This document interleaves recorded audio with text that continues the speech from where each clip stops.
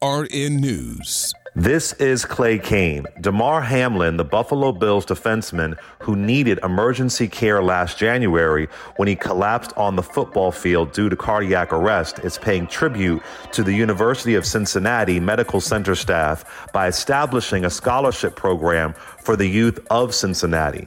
CBS News reports the Chasing M's Foundation, Hamlin's charity, will be awarding 1,000 scholarships to 10 people in underserved communities in Cincinnati for the next 3 years.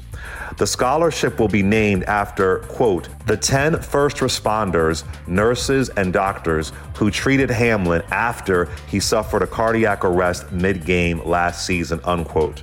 Also, the charity has pledged $10,000 per year over the next 3 years to underwrite the initiative. For AURN News, this is Clay Kane.